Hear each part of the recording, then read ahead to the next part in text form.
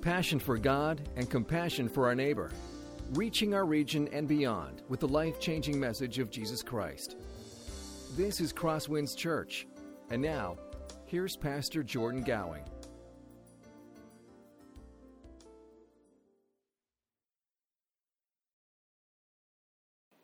Well, over the last month or so, we as a church have been working our way through Genesis, and we're going to continue doing that this morning. But I want to start by just talking a little bit about faithfulness. You see, faithfulness is an admirable quality. All of us would recognize that. It's something that we seek to emulate in our lives. It is something that probably all of us would readily, wholeheartedly agree that God is perfectly and utterly faithful. We admire it when we see faithfulness in others, and we kind of look negatively upon those who are unfaithful. And it's difficult for us to be faithful. It is difficult to be faithful even when faithfulness is shown to us, but what about when we are being shown unfaithfulness?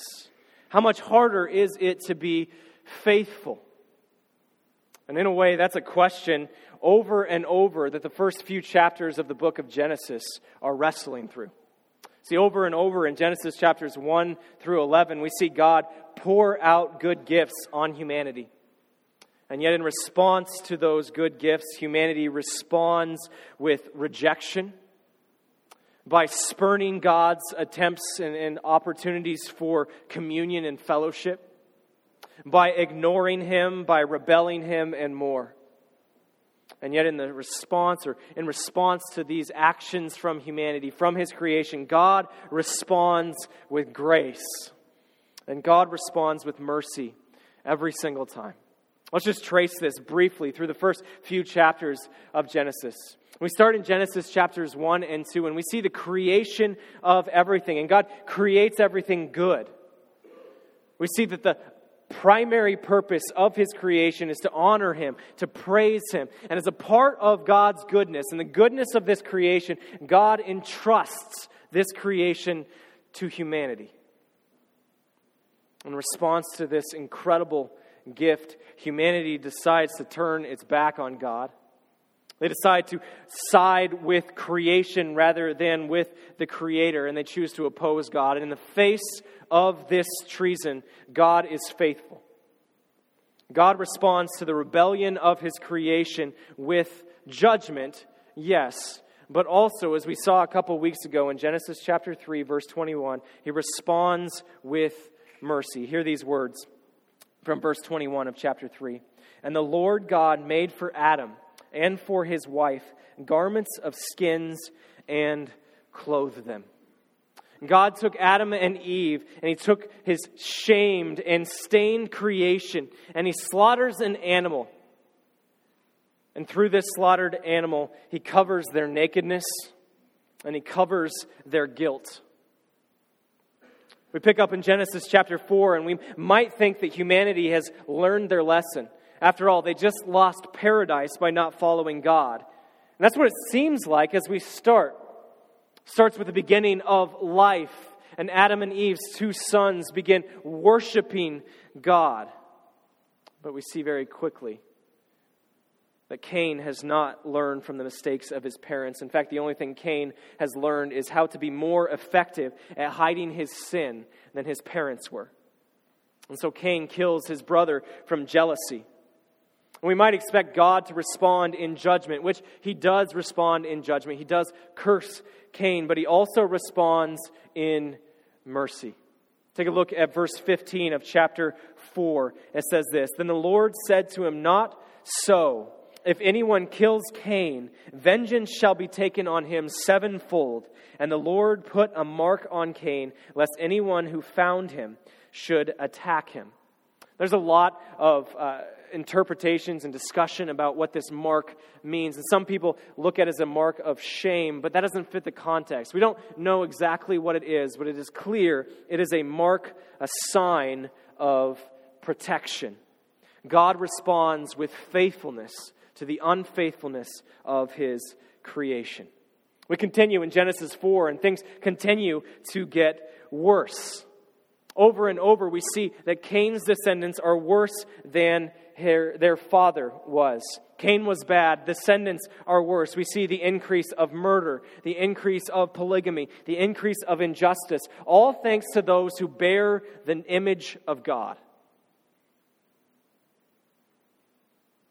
And we see this and begin to wonder if the promise that God gave to the woman in Genesis chapter 3, verse 15, this promise that one day her offspring will overcome the offspring of the serpent, we begin to wonder if this promise will be lost, if this promise will go unfulfilled. And praise God for Genesis chapter 4, verses 25 and 26, where it says this, "And Adam knew his wife again, and she bore a son and called his name Seth, for she said, God has appointed for me another offspring instead of Abel, for Cain killed him. To Seth also a son was born, and he called his name Enosh. At that time, people began to call upon the name of the Lord." As wickedness increases on the face of the earth, we catch a glimmer of hope here at the end of Genesis chapter 4, that God has not forgotten about his creation. That God plans on continuing to work through his creation with the birth of Seth. Is there still judgment? Yes. If you look at Genesis chapter 5, the common phrase, the key word in there over and over and over again is death. But also, at the same time that there is death, there is a glimmer of hope, because the people of Seth's line begin to call on the name of the Lord. We see Enoch, a descendant of Seth, walks with God. God has not given up on his image bearers.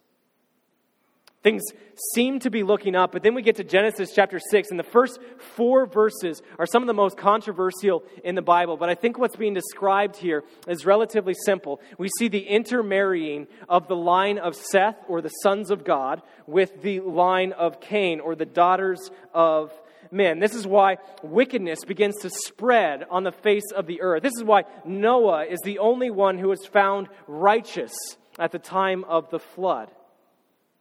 Because the line of Seth has been poisoned by the wickedness of the line of Cain. We get a little glimpse here in Genesis chapter 6 of God's thinking as he looks at his creation. It's so sobering. It's this in verse 5. "The Lord saw that the wickedness of man was great in the earth, and that every intention of the thoughts of his heart was only evil continually. And the Lord was sorry that he had made man on the earth, and it grieved him to his heart." Just think of that. God created everything good, everything perfect, to the point where after he was done with creation, he took a step back and took a day to rest, because of how satisfied he was with his creation. And then we pick up in Genesis chapter 6, verse 5, and we see that wickedness is on the face of the earth. The evil is the primary intention of the heart of humanity, and God regrets making humanity. If it weren't for humanity, if it weren't for you, and if it weren't for me, if it weren't for Adam and Eve and every single person who ever lived, God's creation would still be perfect. There would be no pain. There would be no suffering. There would be no death. No wonder God regrets and grieves over creating humanity. But then we catch a glimpse of hope here in verse 8, where it says this, "But Noah found favor in the eyes of the Lord." But Noah found favor in the eyes of the Lord. Sin is everywhere, and yet God sees Noah. And we get a glimpse of hope. The flood is a sign of judgment, clearly. But it is also a sign of grace, that God is delivering his creation from the wickedness of humanity, that he has chosen a remnant to rebuild his fallen creation through. Last week, if you were with us, that's what Pastor Stephen focused on. He focused on the flood as an intersection of God's justice and an intersection of God's mercy. What we see as we look at Genesis is that's really what Genesis is about. It's God's justice and His mercy. That's what the entire Bible is about. And no place is it found more clearly than in Jesus. It is at the cross that God's justice and God's mercy intersect most fully. God is just, and yet God is also merciful. This morning, as we continue our way through Genesis, we're going to be looking at this intersection of justice and mercy, looking at the faithfulness of God. And doing that, we're going to be looking at what is basically an epilogue to the story of Noah. So after the flood, but there's this little story about Noah and his sons that's kind of interesting. And so we're going to be looking at that this morning. And as we work our way through that, we're going to see God's faithfulness. If you have a Bible, I invite you to open up to Genesis chapter 8 as we begin to see how God responds to the remnant that He has saved through this flood. Genesis chapter 8, verses 20 through 22. Then Noah built an altar to the Lord and took some of every clean animal and some of every clean bird and offered burnt offerings on the altar. And when the Lord smelled the pleasing aroma, the Lord said in His heart, I will never again curse the ground because of man, for the intention of man's heart is evil from his youth. Neither will I ever again strike down every living creature as I have done. While the earth remains, seed time and harvest, cold and heat, summer and winter, day and night shall not cease. We pick up here right after the flood. Many of us are familiar with the flood, that God looks at the wickedness of humanity and decides to send a flood to cleanse the earth. And yet He sees Noah, and He decides to save Noah and save a remnant of humanity through the ark. And I want you to just put yourself in Noah's shoes for a second. Imagine that you are Noah. You've been on an ark for hundreds of days. Your life has been preserved, though you're not exactly living in first-class quarters. You are surrounded on a stinky, dark ark surrounded by a number of animals. The rain has stopped months ago, and yet it's still not safe for you to go off the ark. And one day you send out a dove, hoping for a good sign, and the dove does not return. It's a sign for great rejoicing. God speaks, and you are able to leave the ark. But as you leave the ark, the land that you walk onto is far different from what you had once known. No more are the lush green landscapes of Genesis chapters 2 and 3. You encounter a world of gray. It is damp, it is muddy, and it is lifeless. Over the past month, if you've been following the news, you're probably familiar with the amount of flooding that's taken place in South Carolina. In Charleston, South Carolina, and to look at some of the pictures of the destruction, of the aftermath of this flooding. You see destruction, and you see lifelessness. Over the past few weeks, maybe you've seen pictures of the mudslides in California. And again, pictures of destruction, gray and lifeless. And that's the world that Noah steps out into. In fact, it's a little more like Genesis chapter 1, verse 2, where God describes the earth as formless and void than it is more than Genesis chapters 2 and 3. But as he walks out of the ark, he sees little green shoots shooting out of the ground, a sign of hope. God is faithful to His creation. And so Noah responds in the only way that he knows how. He responds with worship. He builds an altar for a burnt offering to God. And burnt offerings in the Old Testament are the most popular forms of sacrifices. They were used as signs of thanksgiving, and they were used as signs of self-dedication or consecration to God. And I just want to say, what an appropriate sacrifice. After God has saved Noah and his family through the ark, after He's preserved their lives, Noah responds in thanksgiving. He responds by offering up burnt offerings to God. But I think more than that, or just as much as that, these sacrifices are signs of dedication. These sacrifices are signs of consecration, saying that they now belong to God. For centuries, humanity has been rebelling against God. They've been going on their own way for centuries, and now here at the start of what is basically a second creation, a second chance for humanity, Noah and his family take the time to say, we are God's. We belong to Him. We will do things His way. Everything that we do, we desire to honor God with our lives. And so they offer up burnt offerings. What an appropriate response. What an appropriate response to salvation. You see, in Genesis chapter 8, we realize that the flood was never meant to fix sin. Verse 21 makes that very clear. Sin still exists after the flood. It was never meant to fix the problem of sin. And so in the face of that continued threat, Noah and his family say, we belong to God. We are God's. I think that's an important thing for us to just focus on for a few moments.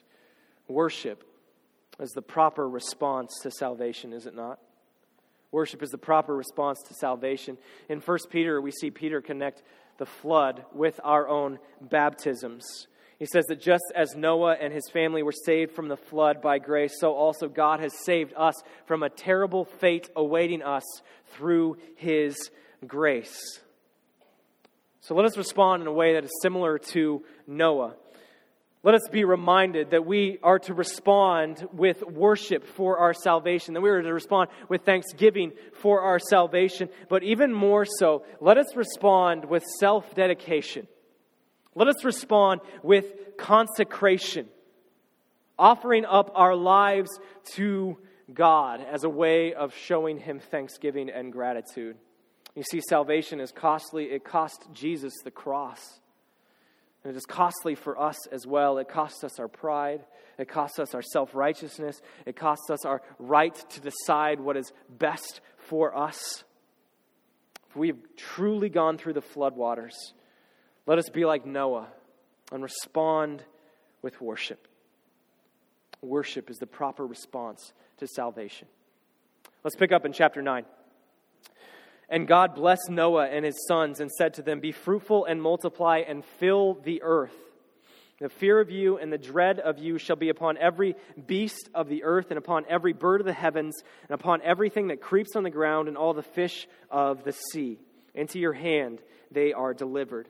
Every moving thing that lives shall be food for you. And as I gave you the green plants, I give you everything. But you shall not eat the flesh with its life, that is, its blood. And for your lifeblood I will require a reckoning. From every beast I will require it, and from man. From his fellow man I will require a reckoning for the life of man. Whoever sheds the blood of man, by man his blood will be shed. For God made man in His own image. And you be fruitful and multiply, teem on the earth and multiply on it.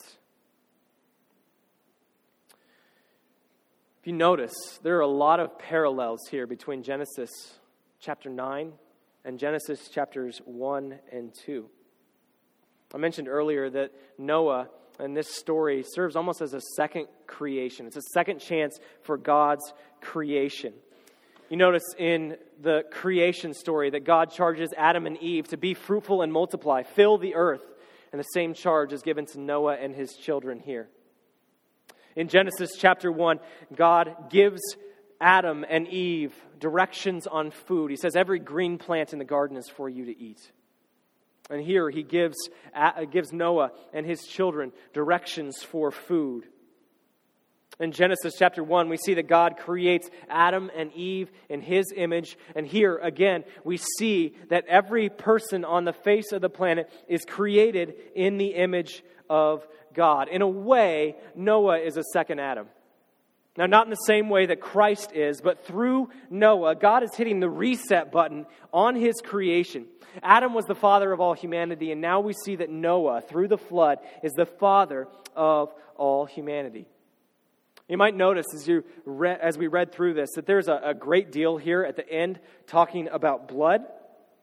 We see that it is forbidden of Noah and his children to eat blood because it is symbolic of life.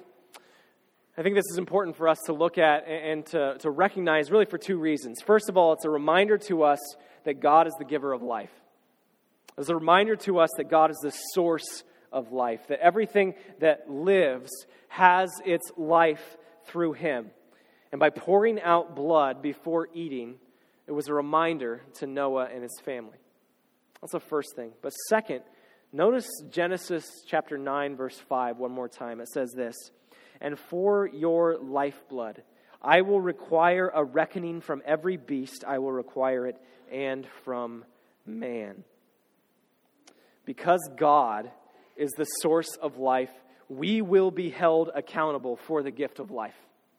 We will be held accountable for what we do with our lives. And 9 verse 5 here is really, it's a partial institution of substitutionary sacrifice. See, God is going to require a reckoning for every single person who ever lives. And if we don't live up to His standards, then blood will be required to pay for that. Life will be required to pay for that. Either our own or someone else's. And these words here remind us that we will be held accountable for what we do with our lives. We will be held accountable for what we do with our lives. Judgment awaits creation. Judgment awaits creation.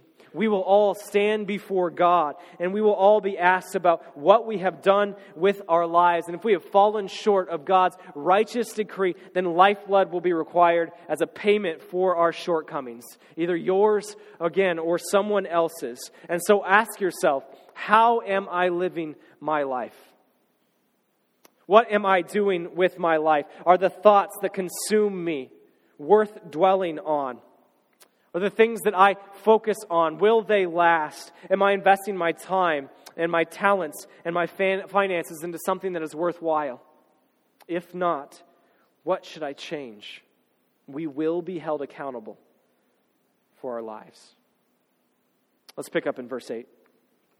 Then God said to Noah and to his sons with him, "Behold, I establish my covenant with you and your offspring after you, and with every living creature that is with you, the birds, the livestock, and every beast of the earth with you, as many as came out of the ark, it is for every beast of the earth. I establish my covenant with you, that never again shall all flesh be cut off by the waters of the flood, and never again shall there be a flood to destroy the earth." And God said, "This is the sign of the covenant that I made between me and between you and every living creature that is with you for all future generations. I have set my bow in the cloud, and it shall be a sign of the covenant between me and the earth.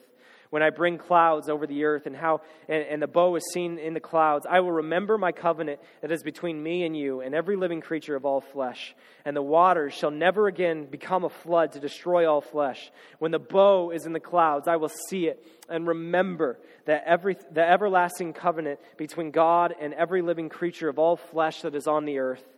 God said to Noah, "This is the sign of the covenant that I have established between me and all flesh that is on the earth."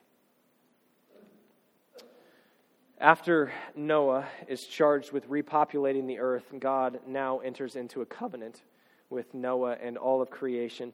And I think it's important for us to just take a moment and define this word covenant, to explain what it means. There are really two understandings of covenants. First of all, most basically, a covenant is a promise. It is a promise. Here in Genesis chapter 9, God promises to never again destroy the earth through a flood. It is a covenant. It is a promise. Because God is the one who's making this promise, we can be assured that He will keep it, that it is unbreakable. After all, God is the one who never lies or ever changes His mind. So that's the first understanding of covenant. Second understanding of covenant, we have to look a little bit at ancient history. A lot of times in ancient history, covenants were contractual agreements between two different nations. In other words, they were treaties. They were alliances between two different nations. And essentially, these were treaties that would bind the two nations together. There were nations that were of equal strength that would enter into covenants together, and these were mutually agreed upon. It would be, we'll do this for you if you do this for us, and it was pretty straightforward. So that's one view of a covenant as a contractual agreement. But the other times, they were agreements between a very powerful nation and a very weak nation. And in these sorts of covenants, the very weak nation was required to do a lot for the greater nation. And the greater nation didn't have to do all that much for the weaker one. I want you to think. Is the relationship between God, like the first example, between two equals? Or is it between a greater party and a lesser party?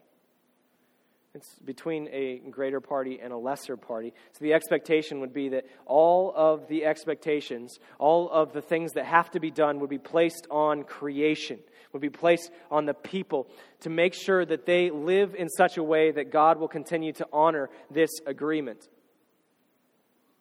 So it is radically good news. It is earth-shattering and shocking that this covenant is unconditional. That there are no expectations placed on creation. God simply binds himself to his word and says, you know what, I'm going to do this. I commit to do this for you, for all of creation, that never again will I destroy the earth through a flood. See, God recognizes that there is still evil in humanity. He knows that sin and rebellion still exist. He knows that he would be fully justified to destroy everything once more through a flood. But in his grace, God makes an unconditional covenant. He promises to people unconditionally. And we see this in how this sign is described. This sign, this rainbow, is not to remind us primarily, but is to remind God. When we see the bow in the sky, yes, we can be reminded that God will keep his promises, but we are reminded of that because God sees the rainbow. God sees the bow and reminds himself that he will never again destroy the earth through a flood. In a way, God's unconditional covenant here points to a greater unconditional covenant. God's unconditional covenant here points to a greater unconditional covenant. Notice the word that's used here for the sign. It is the word bow. Throughout the Old Testament, this word is used to describe a battle bow. It is used to refer to a bow that would be used by the military. And God has placed a sign in the sky, and this is a bow that is pointing at God, saying, if you do not keep your promises, this bow will be loosed on you.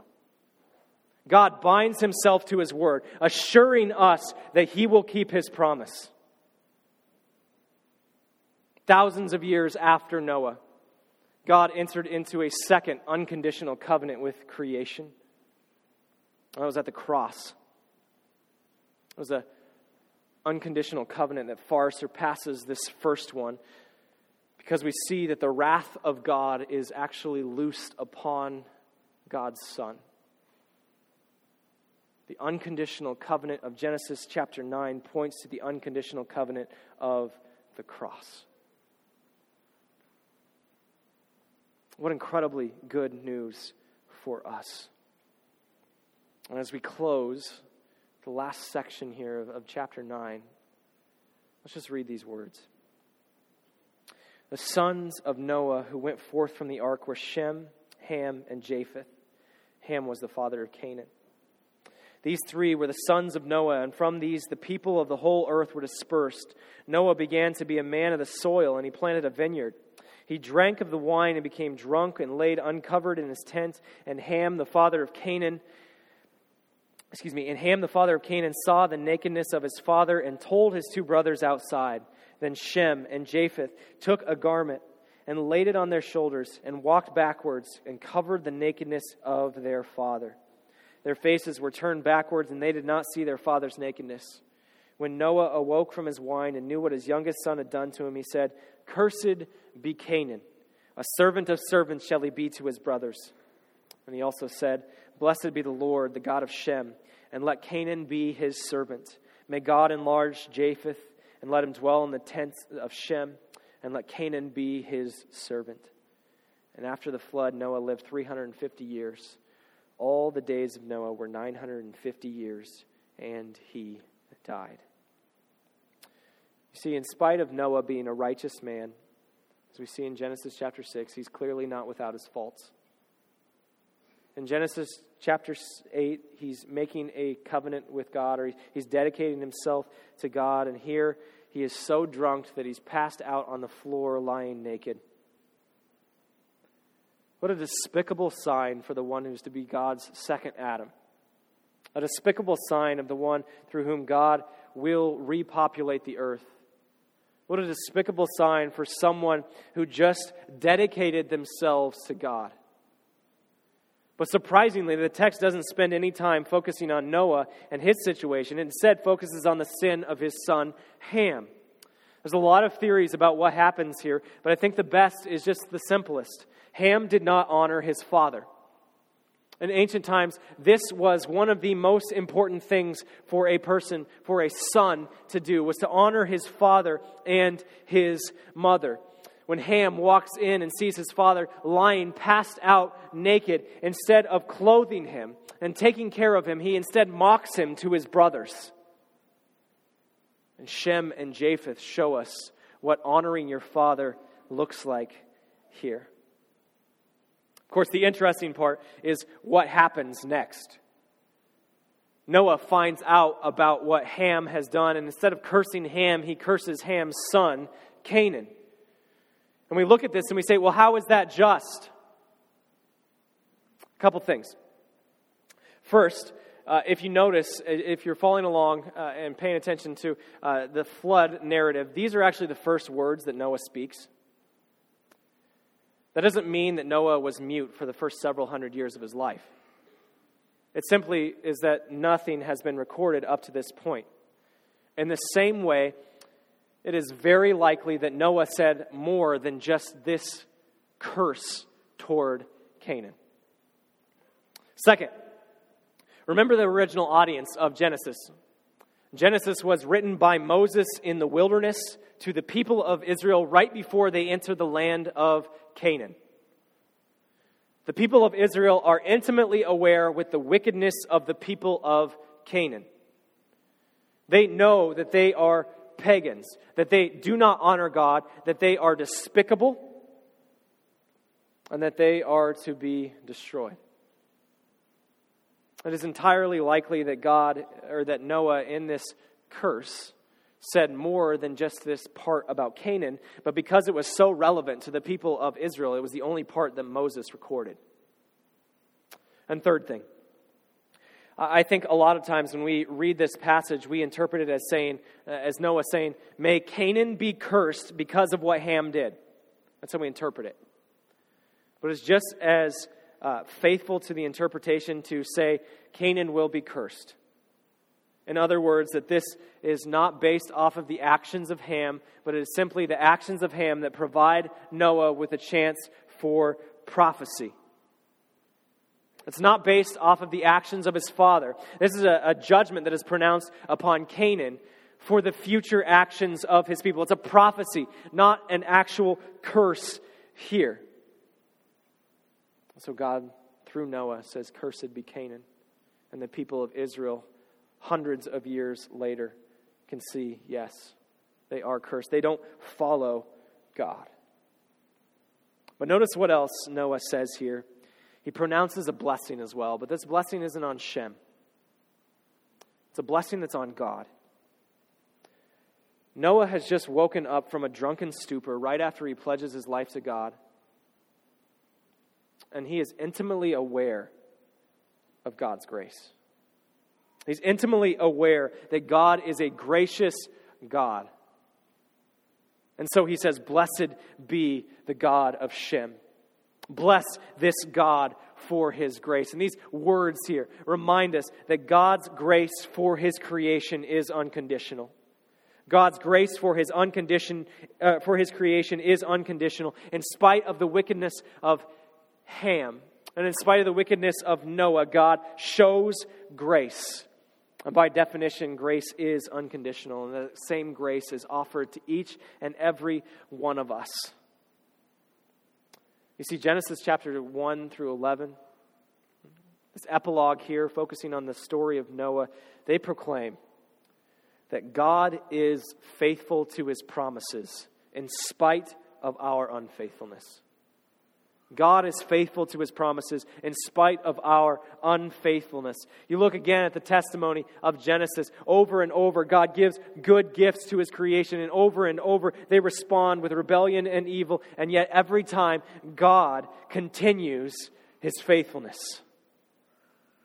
God is faithful to his promises, even in the midst of, in spite of our unfaithfulness. And this is good news for us. This is good news because it reminds us that God's grace and his favor are not contingent upon how good we are at dedicating ourselves to God. I'm sure every single one of us here has found ourselves like Noah in Genesis chapter 8, dedicating ourselves to God, pledging ourselves to God. And then in Genesis chapter 9, just a few verses later, either literally or figuratively, lying on the tent floor naked, drunk.